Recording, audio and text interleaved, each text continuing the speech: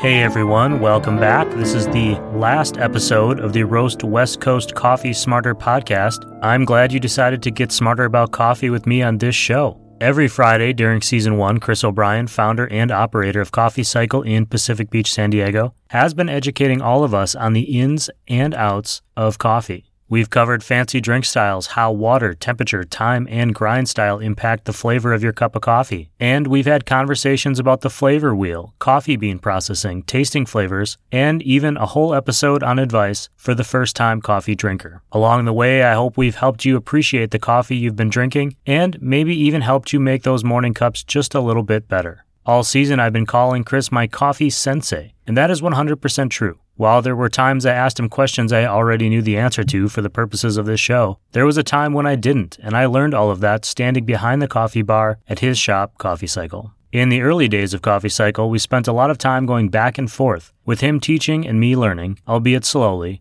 and he isn't wrong. I was never terribly skilled on his original espresso machine. The conversations we had there in the shop aren't that much different from the ones you've heard over the past few months. Today, Chris is going to talk us through some of the terms we've been hearing from roasters. What does it mean when they refer to first, second, or third wave coffee? We're going to find out, and then I turn the floor over to Chris to talk about how he feels about coffee and why he believes he can use it to make a positive impact, not just on his community, but on an even bigger platform. His passion for his chosen profession, his care for the coffee he serves, and awareness of the community at large really comes through, and I'm glad you're here to listen to it. Be sure to subscribe to the Roast West Coast newsletter with your email at roastwestcoast.com. There you'll get show updates, recaps, and a lot more coffee content, including links to Coffee Cycle and plenty more.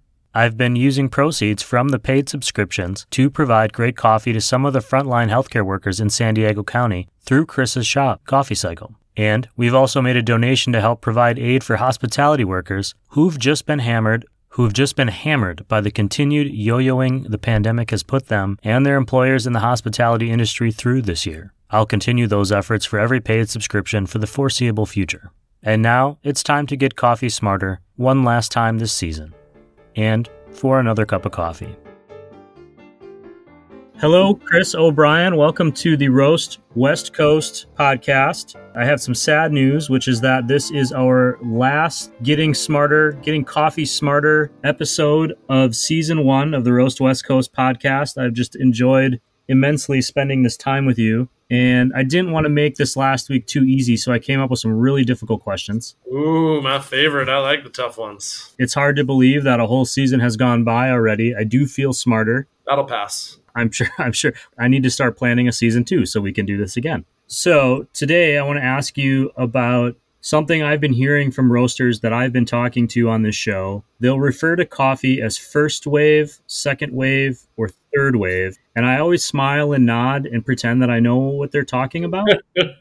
But I don't. And I really don't. It's not something that I had learned before. And so I'm asking you to teach me what that means. All right. Well, we can definitely do that. No problem. Because you're actually probably familiar with a lot of this stuff already. So that should make it a lot easier. So first wave coffee is real simple. We talked about it on a previous episode. First wave coffee is Maxwell House. It's Folgers. It's U-Ban. It's chock full of nuts. It's diner coffee.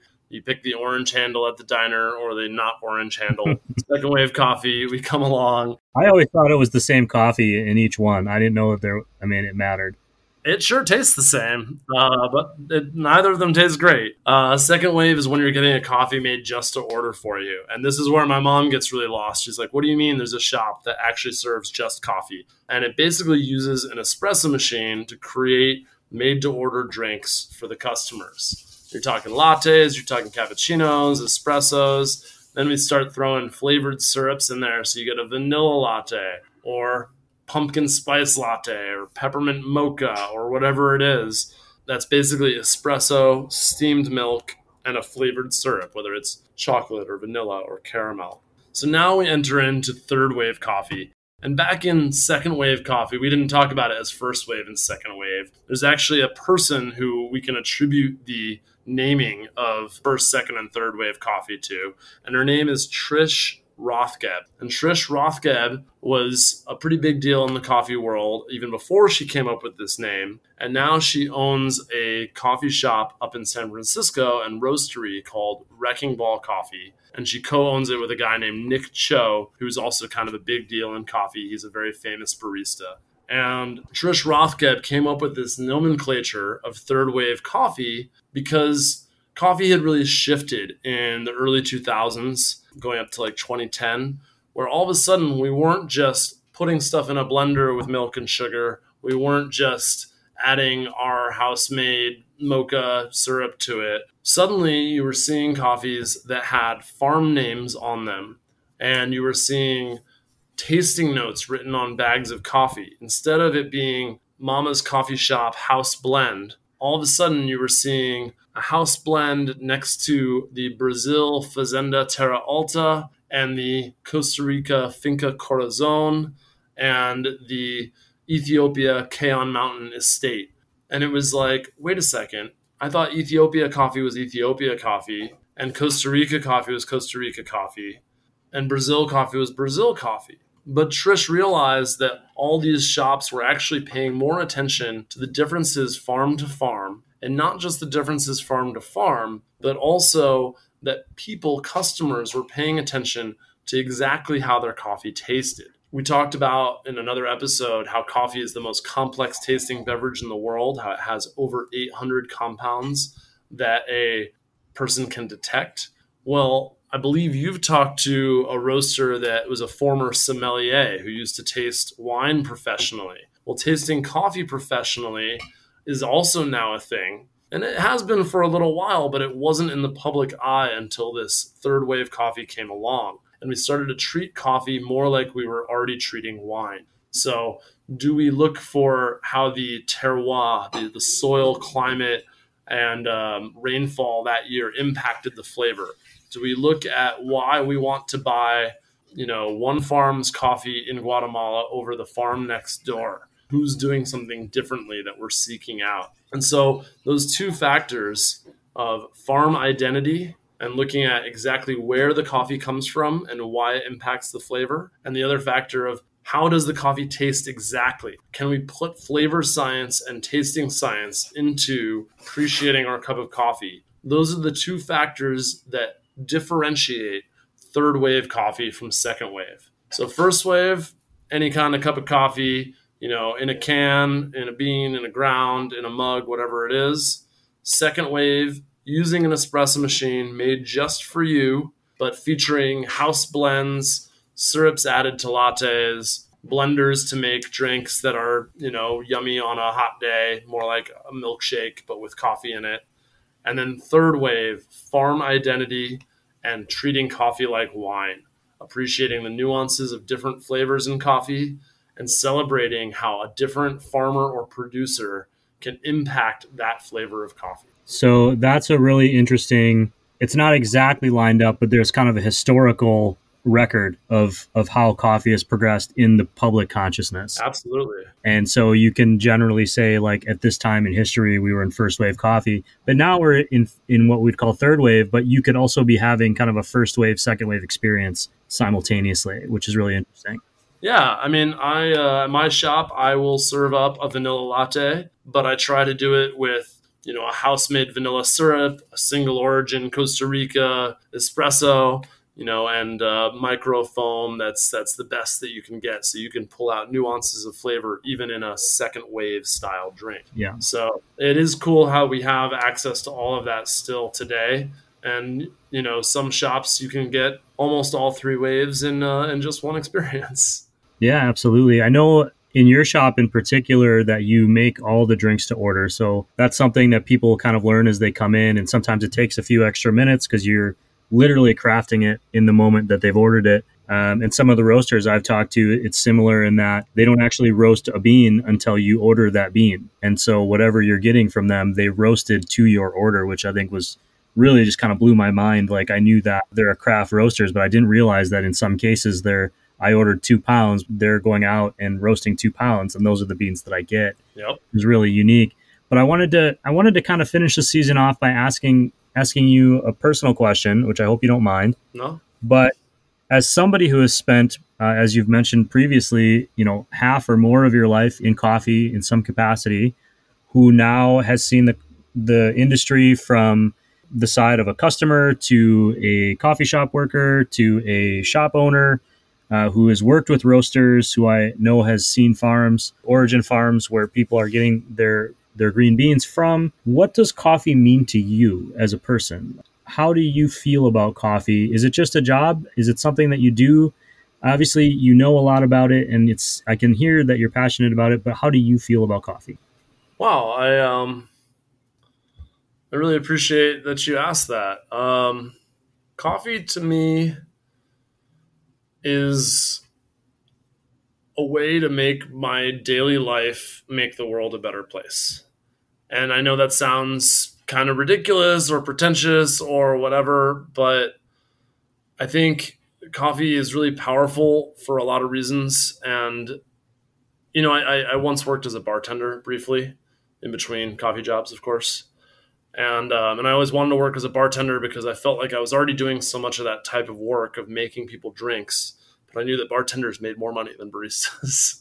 But, the people on the other side of a bar, on the customer side of a bar, are a lot less happy than the people on the other side of a cafe bar.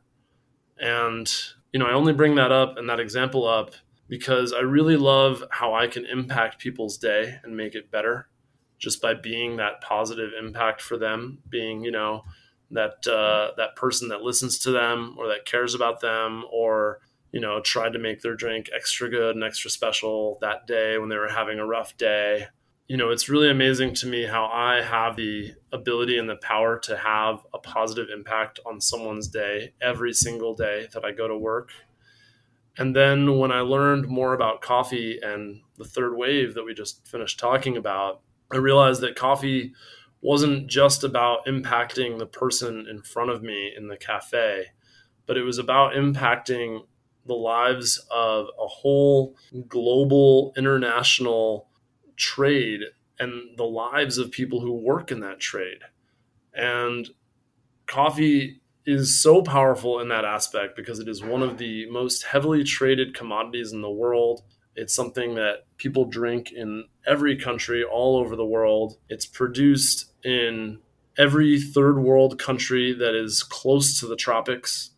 And there's a reason that it's produced in those countries, and that's a relic of imperialism that is now, in a lot of ways, become a sort of corporate imperialism, and that we have a lot of uphill work to do in the coffee industry to make lives better for coffee workers and farmers. And so by working in specialty coffee where I work, I get to impact the lives of the people on the other side of the counter from me by giving them that smile or listening to them when they're having a rough day or occasionally just shutting up and letting them, do whatever they need to do. But I also get to impact the lives of people in other countries by making sure that we're providing a product that is sustainably and ethically sourced. Coffee commodity prices reached an all-time low recently, within the last year or two.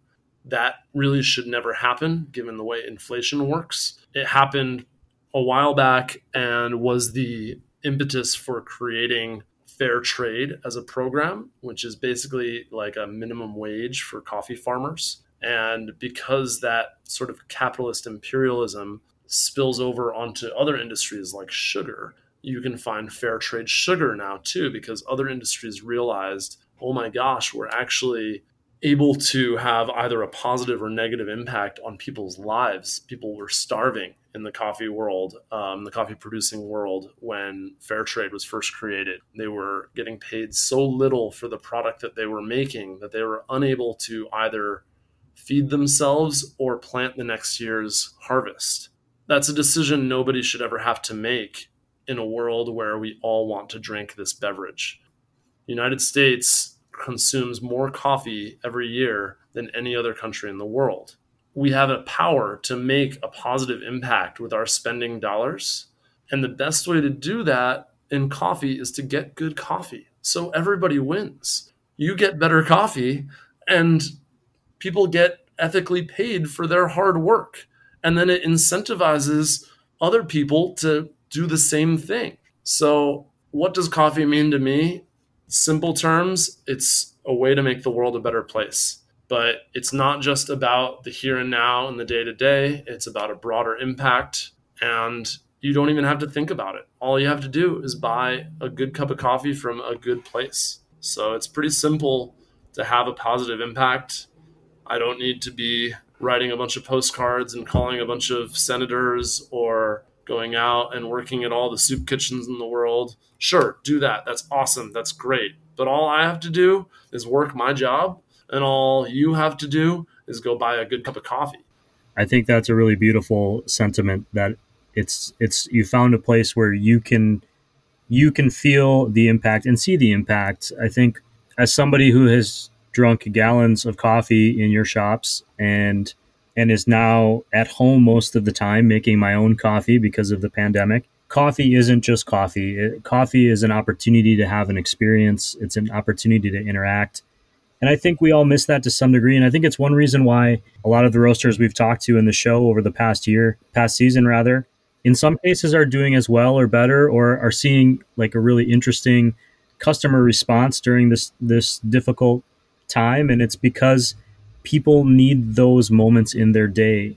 It's how we feel normal, is getting that cup of coffee, and those communities that we build in places like coffee shops matter, even if we don't realize it. We don't realize it until they're gone. I didn't realize it that I missed seeing, the guy over there who was typing on his computer every time I came in the shop, or the smile from the barista, or whatever it is. All those little experiences that we lost at the beginning of this pandemic, and we've been kind of chipping away at and fighting to get back a little bit as safely as we can, is something that definitely impacts my day. And to know that shops like yours and roasters like the ones that we've talked to, how passionate they are about trying to create that better life for everyone involved in coffee, and by extension everywhere, is one of the reasons that I get so excited and passionate about talking to you and to everyone about this drink that we're drinking. Thanks for trying. You're welcome. I would say, and thanks to you, Chris. You're an incredible coffee. I say coffee sensei, and I truly mean it. You are the Splinter to, I don't know, what's the Ninja Turtle who's always like getting in trouble and running around? That's the one that I am.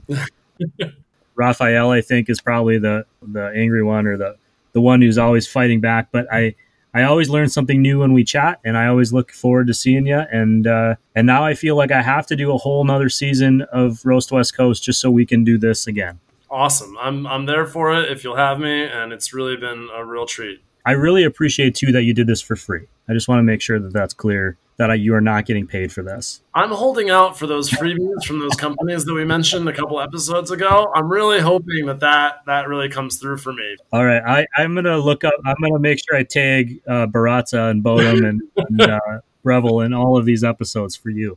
No, it's been great. I'm happy to do it, and anytime, I really love sharing these times with you. That's Chris O'Brien. He is the owner of Coffee Cycle in Pacific Beach, and we need to all just bombard him with annoying emails and texts and social media things so he opens up a place up here in North County. And I'll talk to you next season, bud. All right. Take care, Ryan.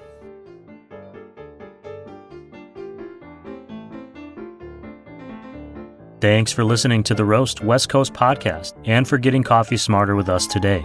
Coffee is an ever-evolving drink, industry, and community, and I have to wonder, what will the fourth wave of coffee be?